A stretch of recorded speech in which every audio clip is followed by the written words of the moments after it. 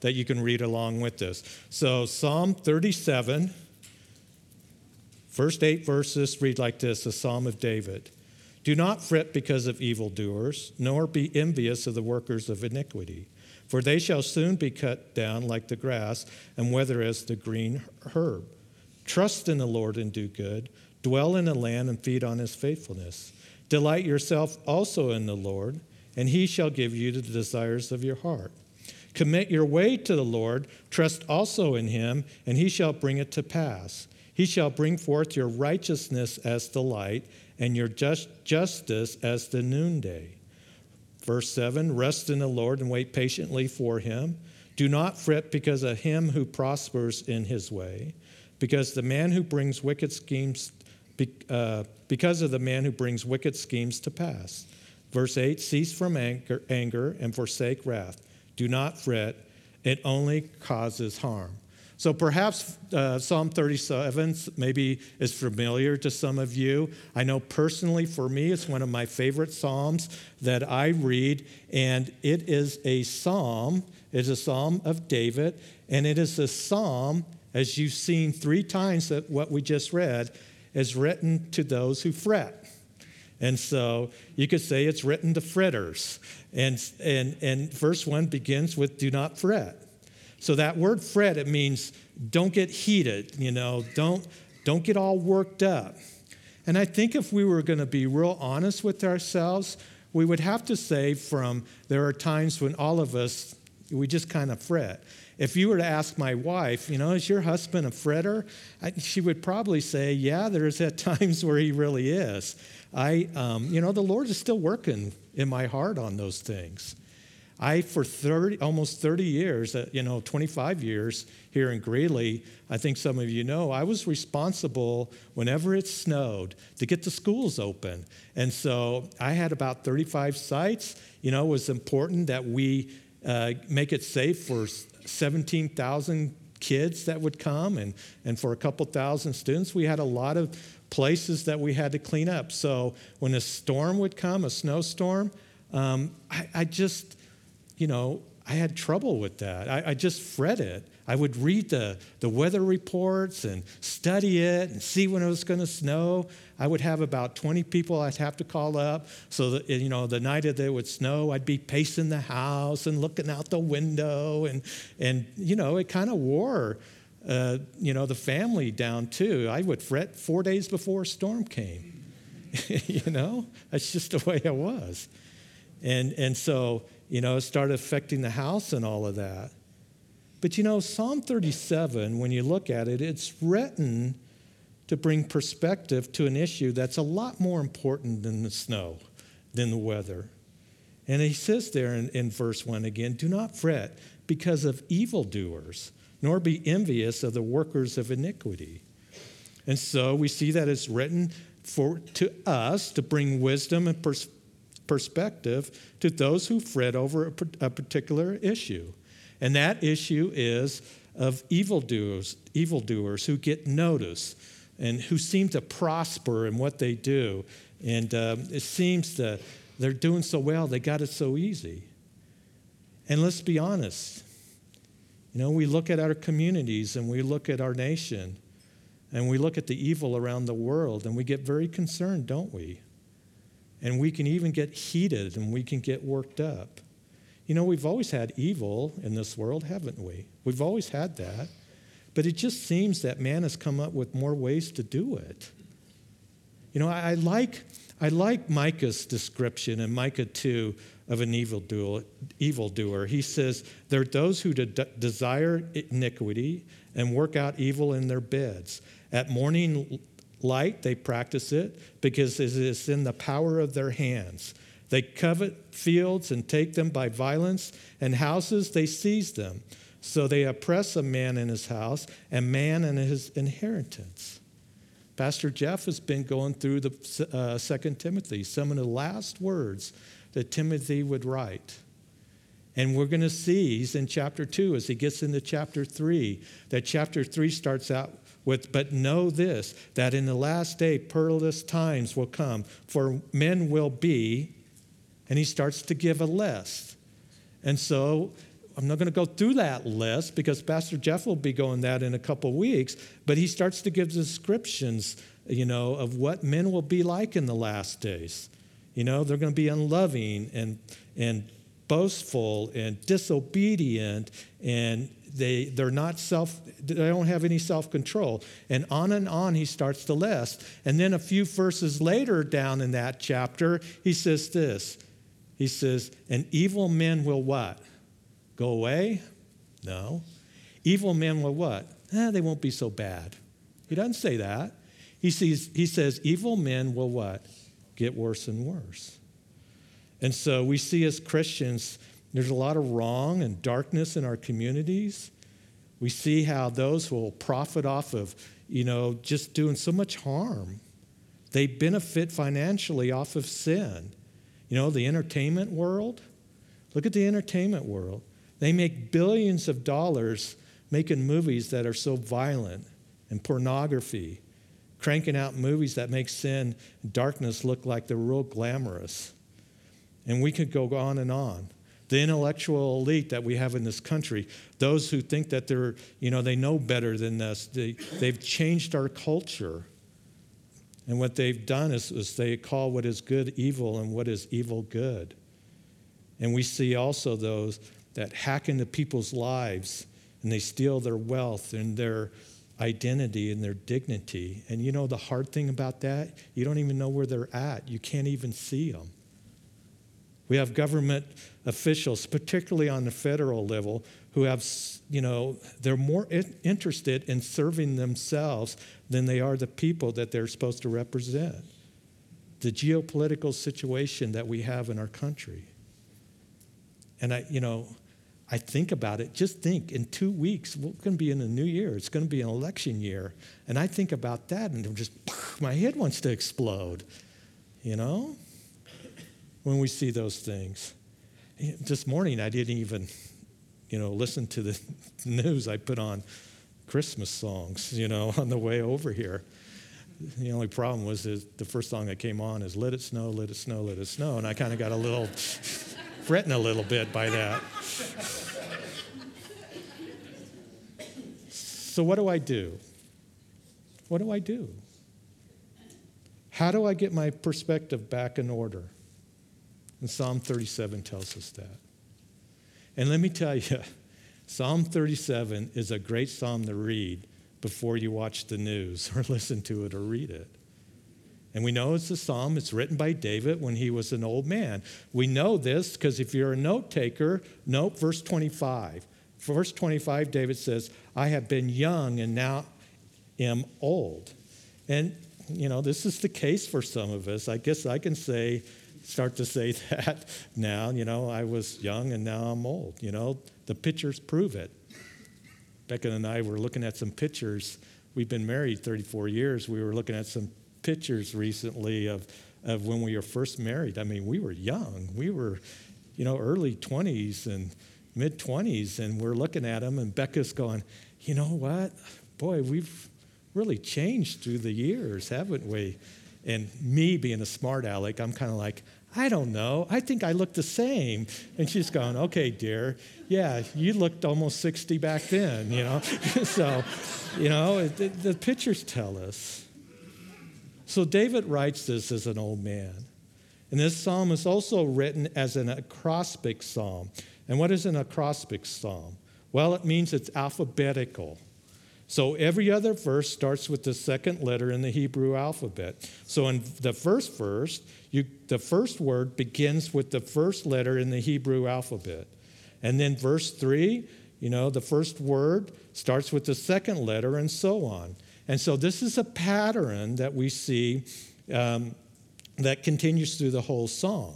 And the reason that some psalms were written as acrostic, and we know that the Holy Spirit is behind David as he writes this, but they would have some of these psalms would be written this way, and it was for the purpose of memorizing. And so you have this psalm that is written to be memorized in one's life. So when we face evil on this side of heaven, this psalm would be in the storehouse of our hearts and be brought to remembrance. And it's also a psalm to bring us wisdom. So before we watch the evening news, before we see this frantic world, we can get a right view and wisdom from these verses. Now remember, David has seen a lot, hasn't he? He's seen a lot in his life. And he's kind of like the older spiritual father. And he comes to us. And it's like he's putting his arms around our shoulder. And he takes us on a walk. And he instructs us how to live our lives with the wickedness that is around us. And as we start a new year in just 2 weeks, I think this is a real timely lesson for us. And I don't know about you, but, I could sure use this as we come into the 2020. So here's David. What is this that I don't do? Well, I don't fret. And what is it that I do? And we're going to be looking at 4 things that we do. We trust, we delight, we commit, and we rest. So what we're seeing in this psalm is a journey. And we're going to have a journey from verse 1, where we're fretting, to verse 7, where we have rest. And let me tell you, it isn't easy to make that journey sometimes, because we do get concerned, don't we? And you know what? We should be concerned, shouldn't we? We should have concern of the things that are going on. But David doesn't have this attitude of, don't worry, be happy, and, just turn your back on everything, turn a blind eye, go up in the hills and just get lost or whatever. What he is telling us and what he's instructing us, it is those who perhaps, when our concern turns into fuming and a continuing worry, and we get extremely heated, and it starts to affect our life in a real negative way. And what we're doing is we get our eyes off the Lord and we get it fixed on those who are doing evil. And we stay continually worked up all the time. And it affects our attitude and our countenance, our speech and our conversations. I mean, look at verse 8 there. He's telling us, cease from anger and forsake wrath. Do not fret. It causes harm. So when it starts to cause when it's harmful to our walk. So there needs to be this journey from verse 1 to where we're fitting to verse 7. And again, it's not easy. You've heard perhaps the story of the guy who, he has ulcers and goes see psychiatrists and goes see doctors. And he finally decides that he's going to hire somebody to worry for him. And so people, he does that, and people start to see that, he's different. He's relieved. He's happy, and so they come up and say, something must have happened to you. Your whole countenance is better. You're so much better. And so what's going on? He says, well, see that guy over there? I'm paying him to worry for me. What? Yeah, that guy over there, he worries for me 24/7. Well, how much does that cost you? $10,000 a week. What? $10,000 a week? You can't afford that. Well, that's his worry. So, verse 1, don't fret. And he also says, as you look at verse 2, he says that, for they shall soon be cut down like the grass, and where there is the green herb. Don't be envious of the workers of iniquity. And so it takes a lot of time, it takes a lot of energy to continually be worked up. And what it does is it gets in the path of, and it gets in the way of faith. So the Lord says, don't be envious of those who are evildoers. Don't get worked up with it. The Lord says that their destiny is in place. They're not going to get away with it. There's no injustice in the balance of eternity. So don't be envious.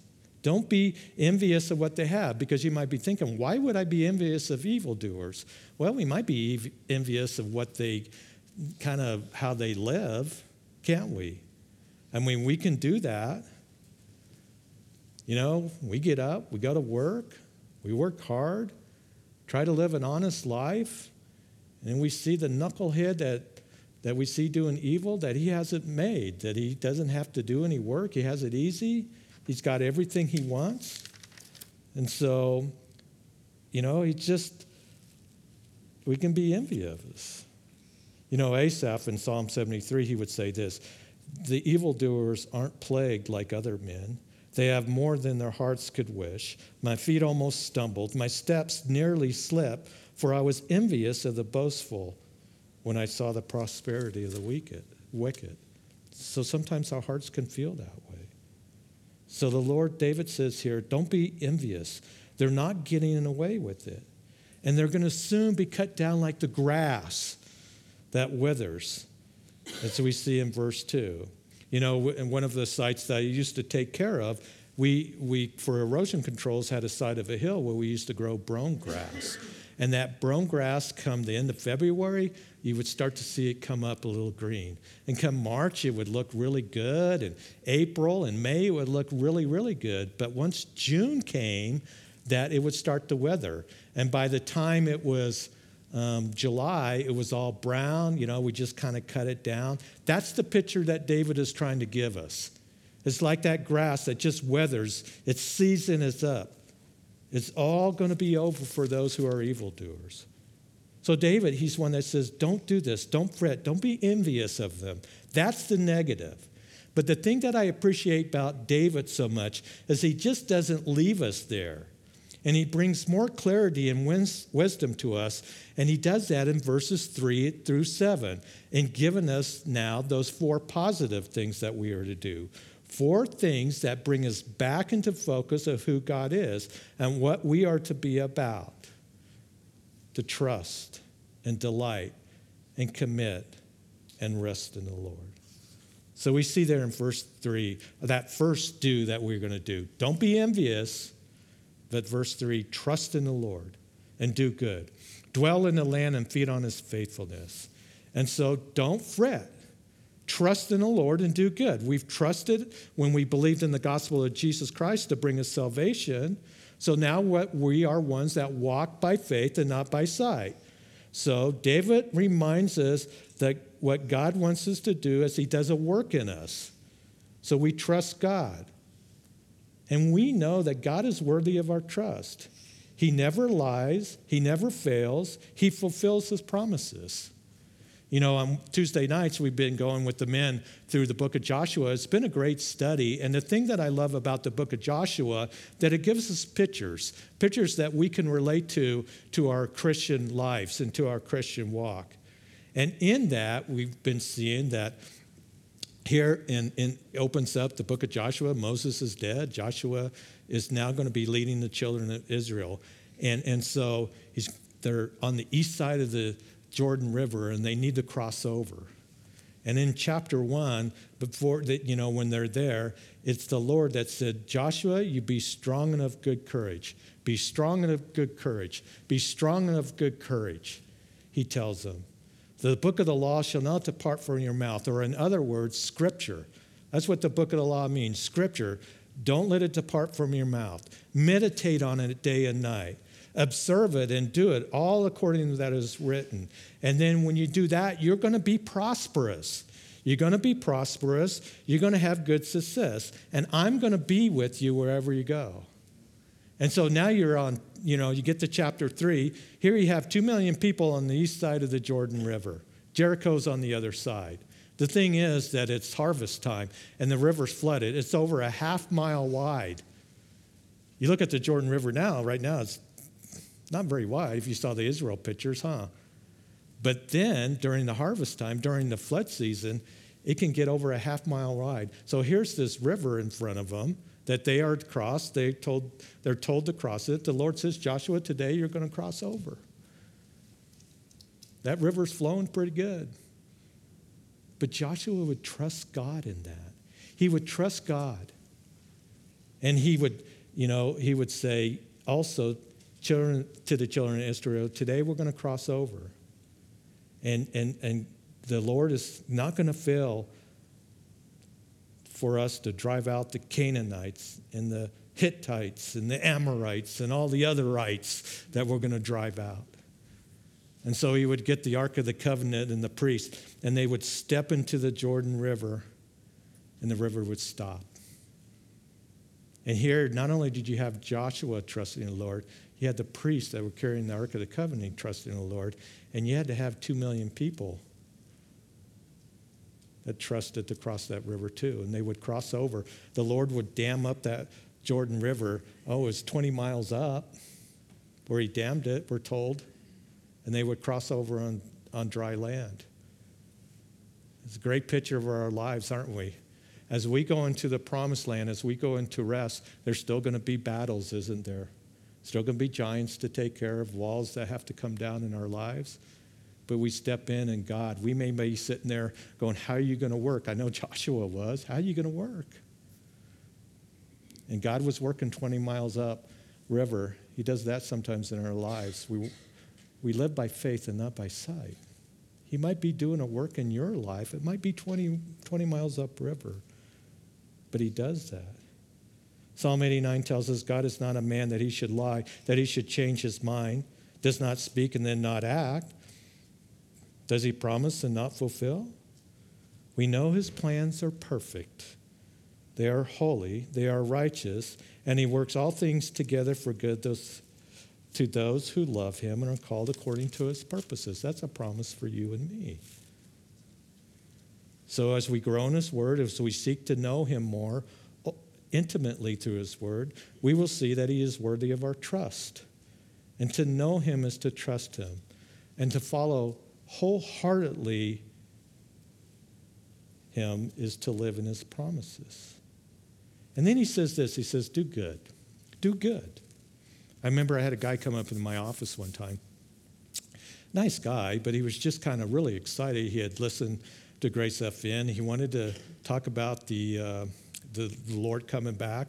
So he came in, he wanted to talk to somebody about it. So he came in my office, and for 45 minutes he went on and on about, this conspiracy, and have you heard of this person, and have you heard of that? And the Lord is coming back very soon, and this is going to happen. And, finally, after 45 minutes, I was kind of like, time out. I said, you know what, brother? I agree with you. The Lord is going to come back, and he's going to come back soon. Thus what? Thus what? Are you doing good? Have you been displaying love? Are you serving anyone? No. Are you going to church? Having fellowship with other Christians? Because if you're not, it's kind of hard to do, serve others and love others. But we're supposed to have fellowship with the brethren. Are you doing any of those things? I like what Paul says in Romans 12. He says that we are supposed to be a living sacrifice, isn't he? That's our reasonable service. He starts out that wonderful chapter that starts the practical section in the book of Romans, and you get to verse 9 of chapter 12. And Paul starts to give a long list of principles, very practical principles for living the Christian life. And when he gets to verse 9, what he does is he starts out with these three things. He says, let love be without hypocrisy, abhor what is evil, cling to what is good. Three very basic but important attitudes that he gives there. So we know that love is what? The greatest virtue of any Christian, right? It is always love. It is always love. And so we are to be ones that love. Then he says, hate what is evil. If you love God and you love others, you're going to hate evil. And it's kind of sometimes why we fret, isn't it? It's concerning. But also what he's saying is that we should hate sin in our own lives as well. And we want to be ones that we don't want to mess around with that. We don't want to get close to the line of sin or worldly things. So he says, cling to what is good. It means to be stuck, to be glued to good things.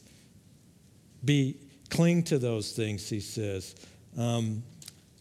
Be bonded.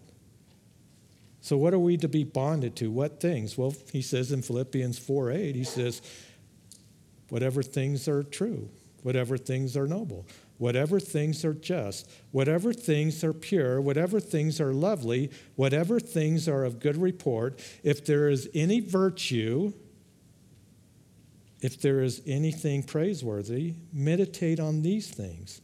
The things which you've learned and received and heard and saw, these things do, and the God of peace will be with you. So you want to have some peace? in the new year coming up, in the face of all the bad news? Do good. Just do good. So trust in the Lord, do good. And then he says, dwell in the land. Dwell in the land. Back to Joshua.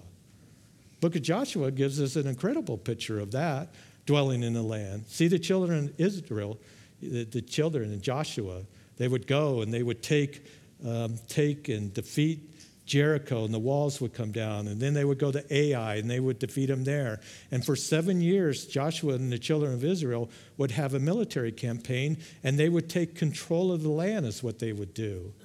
And after 7 years of fighting and battles and military operations and stuff, they have control of the land. And so now the Lord instructs Joshua to start drawing lots, and for the 12 tribes to take their territories. And so they would, draw lots to see where their territories would be and all of that. And not everything, there was still some resistance in these areas, in these territories. They had control, but it's the tribe's responsibility, once they got their inheritance, once they got their land allotted, to go into those areas and to do a mop-up, drive out the remaining resistance. And so it was their responsibility to do that, to go in and take their inheritance. And again, it's a wonderful picture for us. They still, as they're in the promised land, they still had some giants. They still had a little bit of battle to do.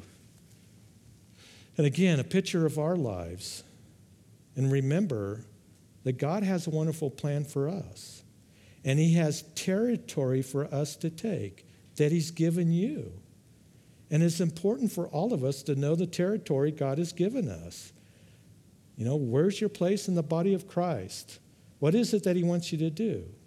And if your heart's desires to know his will, you can be sure that he's going to give you parameters. And he's going to give you boundaries that he has for you. And it's our responsibility to go in and to pursue and to pray and to seek and draw close to the Lord, to wait on him and say, what territory, Lord, have you mapped out for that is mine? Help me to stay within it and be faithful in it, that I might take all the territory that you have for me. So dwell in the land, he says, then feed on his faithfulness. Here, faithfulness is equated to God's word. God speaks never-ending truth. He's faithful to his word, so feed on it. Take it in. So trust in the Lord. Secondly, he says in verse 4, he says, delight yourself also in the Lord, and he shall give you the desires of your heart. And so delight yourself in the Lord. It just simply means to have a good time with him. Keep your mind on him. It speaks of abundance of the blessings that we have with the Lord. And we know that Ephesians 1:3 says this. It says that we've been blessed with every spiritual blessing in the heavenly places in Christ. We have all of God's treasure. So not only are we trusting in him and that we live in his promises, but we also live in his blessings. And so if we're seeking to know him more, draw closer to him, as we live a life of obedience, we grow in his grace, draw closer to him. As we do that, you won't help but delight in him. And can I tell you something? Because there might be somebody out there that maybe struggles with this a little bit. But it's really okay to enjoy the Lord. It really is. Just enjoy him. You guys know that God's biggest desire for us is that we come to know him. He would tell the prophet Hosea, I want you to know me, and I want you to know me so intimately that you become like me. And he gives us his word and the Spirit to do that. I'm so glad that we have a pastor, Pastor Jeff, that is committed to give you God's word and to teach you not only from the Bible, but teach you through the Bible, to give you the whole counsel of God. And we see as we're going through his word, we know that doctrine and theology are important.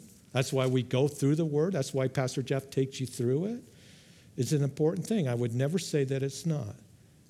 But it's more as we go through Scripture than just getting our doctrine and theology in place. Again, those are important. But God's word is going to take us deeper than that. It's going to take us deeper. It's going to take us to a place where Paul says that I know whom I believed, and that I may know him, not just about him. And Paul's desire was to have the mind of Christ. He would be consumed with God. See, that's where Scripture is to take us. We live a life in wonder and in love. We live our Christian life in praise and love and obedience. That our Christian lives will display adoration and passion before God. And we grow deeper into his truths and promises, and we see that they're true for us in our lives today. And you know what? We delight in him, and we want more of him. And the thing that excites us just isn't all about the theology and the doctrine. The thing that's going to excite us in our Christian life is Jesus Christ himself. And so Scripture, he's going to give you the desires of your life. And as you're doing those things, you know what you do in your life? Do what you want. Just do what you want. He's going to give you the desires of your life. Scripture says he's going to give us the longings of our hearts. And you're going to know that his desires are going to become your desires. So David's not talking about, I'd like to have that, Toyota 4Runner, brand new. And so, the faith teachers teach us, stick a picture up it on the refrigerator, God will give you the desires of your heart. No. God says that his desire will be your desires. They'll begin to parallel as we seek first the kingdom of God and his righteousness. He gives us our delight because he is our delight. So what is it that you want? I remember when Becca and I were first married a long time ago, and we lived in Colorado Springs. God had placed on my heart to live in this area up in northern Colorado. And for 7 years, I prayed for that. 7 years. And nothing was happening, but that was just a desire that I had. And finally, because God was doing a work in my heart during that time. And so finally, after 7 years, I had a whole shoebox of rejection letters. Remember, you couldn't go online, so I get all these letters, and I kept them in a shoebox. I don't know why, but it was pretty full. And so I remember that I got a call, and they were looking for a horticulturist here in Greeley School District. And so I came up, interviewed, had the worst interview of my life, took a test, did really crummy in it. The next day, they offered me the job. So God will open up those opportunities for you. He places those things on your heart. And I remember Becca, she wasn't quite sure. She'd known I've been praying about it, been praying with me about it. She goes, can you call them up and see how much you're going to make? If we make a little bit more, I'm really on board with this. So I called them up. How much do I make? I made $1 more a month. So here we are, loading the truck up. And the kids, they were small, they're crying, and Becca's concerned, and my parents are crying, and her parents are crying. It was a great day, we load up and came, because that was the desire of my heart. People ask, why are you an arborist? Because I like trees. I like trees. And he's going to place those things on your heart. And he has desires that he's going to give you. He wants to give you a fulfilled life. So you be ones, as you seek the Lord, he's going to give you the desires of his heart. So don't fret. Do trust in the Lord. Secondly, delight in the Lord. Thirdly, he says here that commit your way to the Lord. Trust also in him. So that word commit, it means to roll off. Roll off your burdens. If the weight and the burden of evildoers in this world is weighing you down, commit yourself to the Lord. Roll your burdens onto him. Trust in the Lord. Enjoy the Lord. Commit your way of life to the Lord. Pastor Jeff, again, he tells us staffs a lot of times, he says, we do our best and we commit the rest. And so we do our best. We give the heavy loads and burdens to him. And fretting over evil, again, it can become burdensome and weary. and becomes a heavy load. Keep rolling your concern, your cares, your problems on the Lord every day. I like what 1 Peter 1:5-6 says. Humble yourself under the mighty hand of God, that he may exalt you in due time, casting all your cares upon him. So it's a matter of trust and an attitude of trust. Trust in what? Trust in his care, so that you cast all your anxiety onto him. All your fretting goes to him because you know that he cares for you. Lord, it's been difficult to watch what's been going on. It's difficult to cast those cares. I'm going to trust in you. I'm going to delight in you. And I'm going to roll my trouble onto you because you really do care. I can't help to think, of Psalm 55:22, where it says, cast your burden on the Lord and he will sustain you. He will never allow the righteous to be shaken. So as we commit forth, as you and I commit forth our righteousness as light, God fills the desires of our heart, and the righteousness of a man or a woman of God is revealed, shining forth like light, like the noonday sun. When's the light the brightest? It's the brightest at noon. And we know as Christians, as believers, that in spite of the trouble that we're around, that we live in, that we are to have influence. That's what Jesus said. Remember the Sermon on the Mount, Matthew chapter 8? He goes through all those blessings, Blessed are the poor in spirit, those who mourn, those who are meek. This is what you are to look like if you, as part of my kingdom, you look like this. Poor in spirit, those who hunger for thirst and righteousness, who are merciful, pure in heart, peacemakers. And then he says, then you're going to get persecuted. Blessed are those who get persecuted when evil men say all kinds of things about you, against you, because of my sake. And then he says this, then you're going to be salt of the earth. You are the light of the world. A city on a hill cannot be hidden. Let your light so shine before men, that they may see your good works and glorify God, your Father who is in heaven. Jesus has always called us to have influence, hasn't he? And that it would bring glory to him. And so we have a dark and a decadent world, and a world that makes it hard for us. But in spite of the difficult, what is God's plan to deal with a dark and decaying world? His plan is you. You're the plan. And it's not going to be given to anybody else. It's not going to be given to our government leaders or to the intellectual elites or those who belong to the entertainment world. He uses us.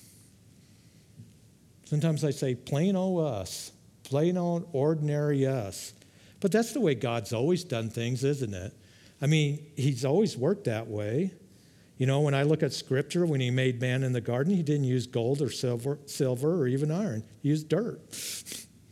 When he called David to deliver Israel from the Philistines, he didn't want Saul, Saul who stood a head taller than everybody else, the king. Didn't want all his massive armor. What he would use is a shepherd and a couple stones. And when he entered the world, when he became flesh, it wasn't through wealthy or very noble families. He wasn't born in a castle. He chose a peasant girl in a stable. And when he chose the 12, he didn't choose the elite. He didn't choose the super educated, the affluent. He chose the plain old Galileans. Scripture tells us not many mighty, not many noble. He chooses you, and he chooses us to influence the world. So go let your light shine, okay? Let your light shine. 2 Corinthians 4:6 says, God, who first ordered the light to shine in the darkness, has flooded our hearts with his light. We can now enlighten men only because we can give them knowledge of the glory of God as we have seen it in the face of Jesus Christ. So you see, God is light, and he passes that light all the way to us. And that light is to be visible as the noonday. And so now we see finally, as David is advising us, he says, rest in the Lord. Rest in the Lord. The verb means to be silent, to be still. It describes calm surrender to the Lord. Seems like today we have a harder time tolerating silence and being still, isn't it? So being still, being silent or quiet before the Lord is something that Jesus did. He's our perfect example of that. We see his ministry began with 40 days of quietness in the wilderness. When he heard of what evil men did to John the Baptist in chopping his head off, he withdrew to a quiet place. You know, after feeding the 5,000, what did Jesus do? You know, did he hang around and sign autographs, go on a speaking tour? No, he went to the top of a mountain and he prayed in solitude. He would spend time alone to pray. Paul says in 1 Thessalonians, he says to that group of believers, he encourages the believer. He says that you aspire to live a quiet life. Lead a quiet life. What do you mean, live a quiet life? What are you talking about, Paul? Shouldn't we be all over the place screaming and yelling and hollering and marching and protesting, doing whatever we have to do to wake somebody up? He says, no, inspire, or in other words, an effort to rest. Make an effort to relax. Be still before the Lord. He's not saying that you have to keep your mouth shut and don't do anything. Then now and again for quiet is meaning relax, rest, keep your seat. So Christians are to live a quiet, relaxed, restful, peaceful life before God. There are times where we need to be still before the Lord, resting in him. And we live in a culture where it's hard to do again. There's noise everywhere, distractions, all kinds of distractions everywhere. I know that when I taught my son as a youth pastor, and I taught his high school group out, and I said, okay, there's probably a dozen of them. Get your Bibles, turn your Bibles to this, and every single one of them got their phones out. Now, I'm not against phones, so hear what I'm trying to say, because I use my phone to read the Bible too. But what I encourage them to do, and I think it's really for all of us here, was actually get the book, Get the book, and the reason is because I look at mine, it's the same word that's on my phone or on my computers is the Word of God. So, it's not that I'm against those things, but here's the thing, and that I explained to those high school groups, that you need to be still before the Lord. You need to have that quiet time that you have. And what happens if you're looking at your phone, reading Scripture, you're going through a devotion or something, and a text comes in? What are you going to do? You're going to look at the text. Phone rings. Maybe I just distract a lot easier. So I encourage them, go out, just get a book, leave the phone in the other room. If you're in the park, leave it somewhere else. We need to be still before the Lord, and sometimes it can just be hard to do that. We are to rest in the Lord, and we bring rest. He wants rest in the face of persecution for us, and then in the face of evildoers, and in the face of anticipation for the Lord's return. And see, here's the thing. If we're being still before the Lord, if we're hearing from him, if we're drawn close to him, then when it comes time for us to speak, when there is those times to do that, because we've been with the Lord, we're going to speak in wisdom.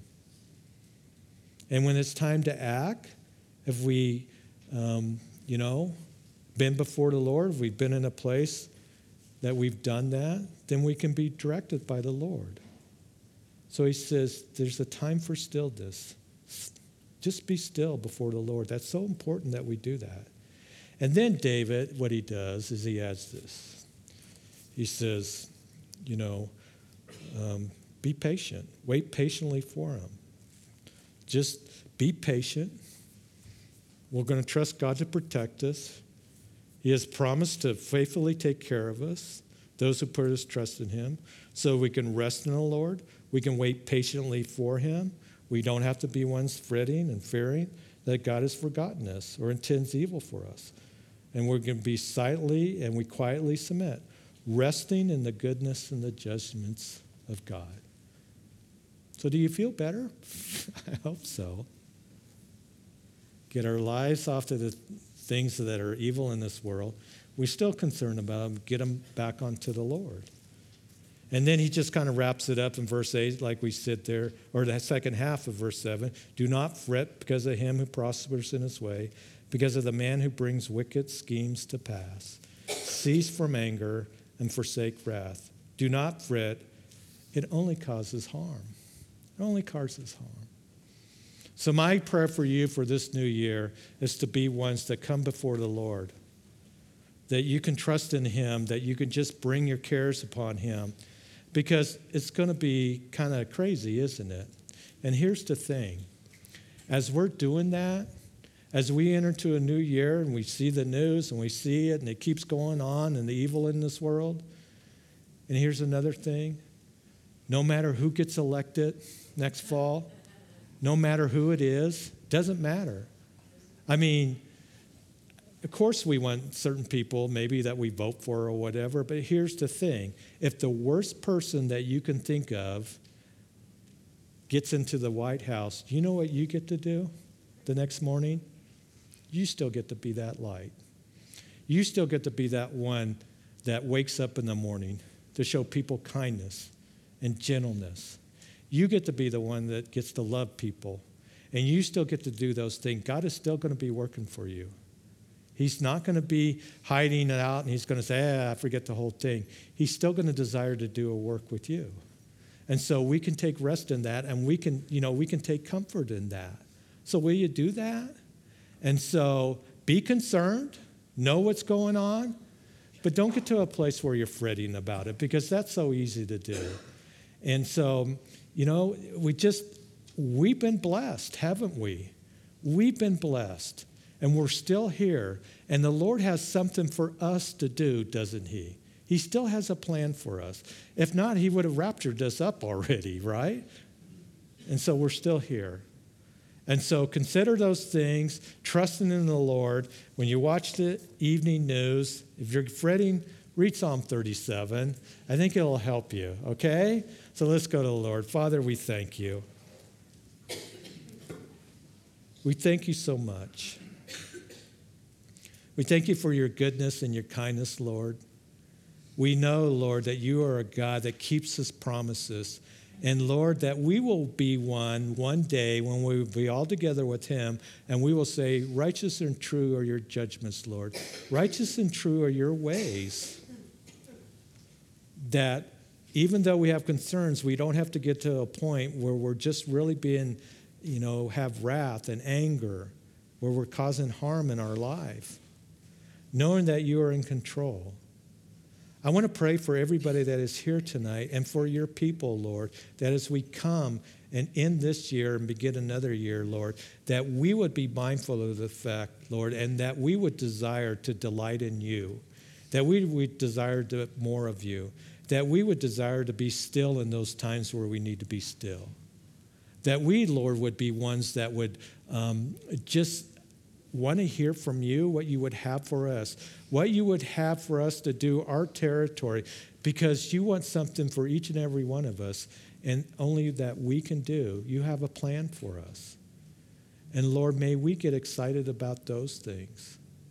And in those days where we do have trouble, and I never want to make light of what people might be going through, I pray, Father, that we would feel more of your presence in our lives. Lord, that you would just give us words to speak, give us wisdom, give us direction in the way that we go, because you promised to be a light to our path. I pray, Father, that we would be ones that would rest, and that we would be able to, because you are so good, to say that God is good and he's working. And we know, even though we see evildoers, we know that there are a lot of, people that love you, that you have a remnant. And that we would see, and enjoy the goodness that we have in our lives, the blessings that we have in our lives. I pray, Lord, that you would bless each and every one, that you would bless the work of their hands, that you would bless their children and their families. I pray, Father, if there's somebody out there that doesn't know you, that, Lord, that they would come to know that you care for them as well. and that you love them. And your desire for them is that they should come to salvation. And that they would come to know that they have fallen short, because we all have. We've all sinned. We've all fallen short of your requirement, which is perfection. But because of the blood of Jesus Christ, you impute his righteousness unto us as we come to the cross, and we come by faith and believe the sacrifice of your Son. And that if there's anybody out there, that they would just pray and they would just say in their hearts, Lord, I know that I've sinned against you. So I come desiring to be saved, desiring, Lord, to have right relationship with you. And I believe in Jesus Christ and the sacrifice on the cross, and the blood that he shed was for me. And I want to be transformed. I want a relationship with you. And I want to have peace with God. And so I pray, Father, Lord, if there's anybody out there, that they would come up front, or they would let us know, Lord. But again, for the rest of us, Father, you have what's best for us. So I pray as everybody goes their way, that everybody would have a wonderful Christmas. Lord, you gave us a wonderful message. Glory to God in the highest, peace on earth, goodwill towards men. And as those shepherd boys would look upon that baby there, that they would praise God. May we praise God, because you came, God, in human flesh to save us. So we got the very best already. So thank you, Lord. We just, again, praise you. We have so much to be thankful for. We pray these things in Jesus' name. Amen. Amen. If you stand, please.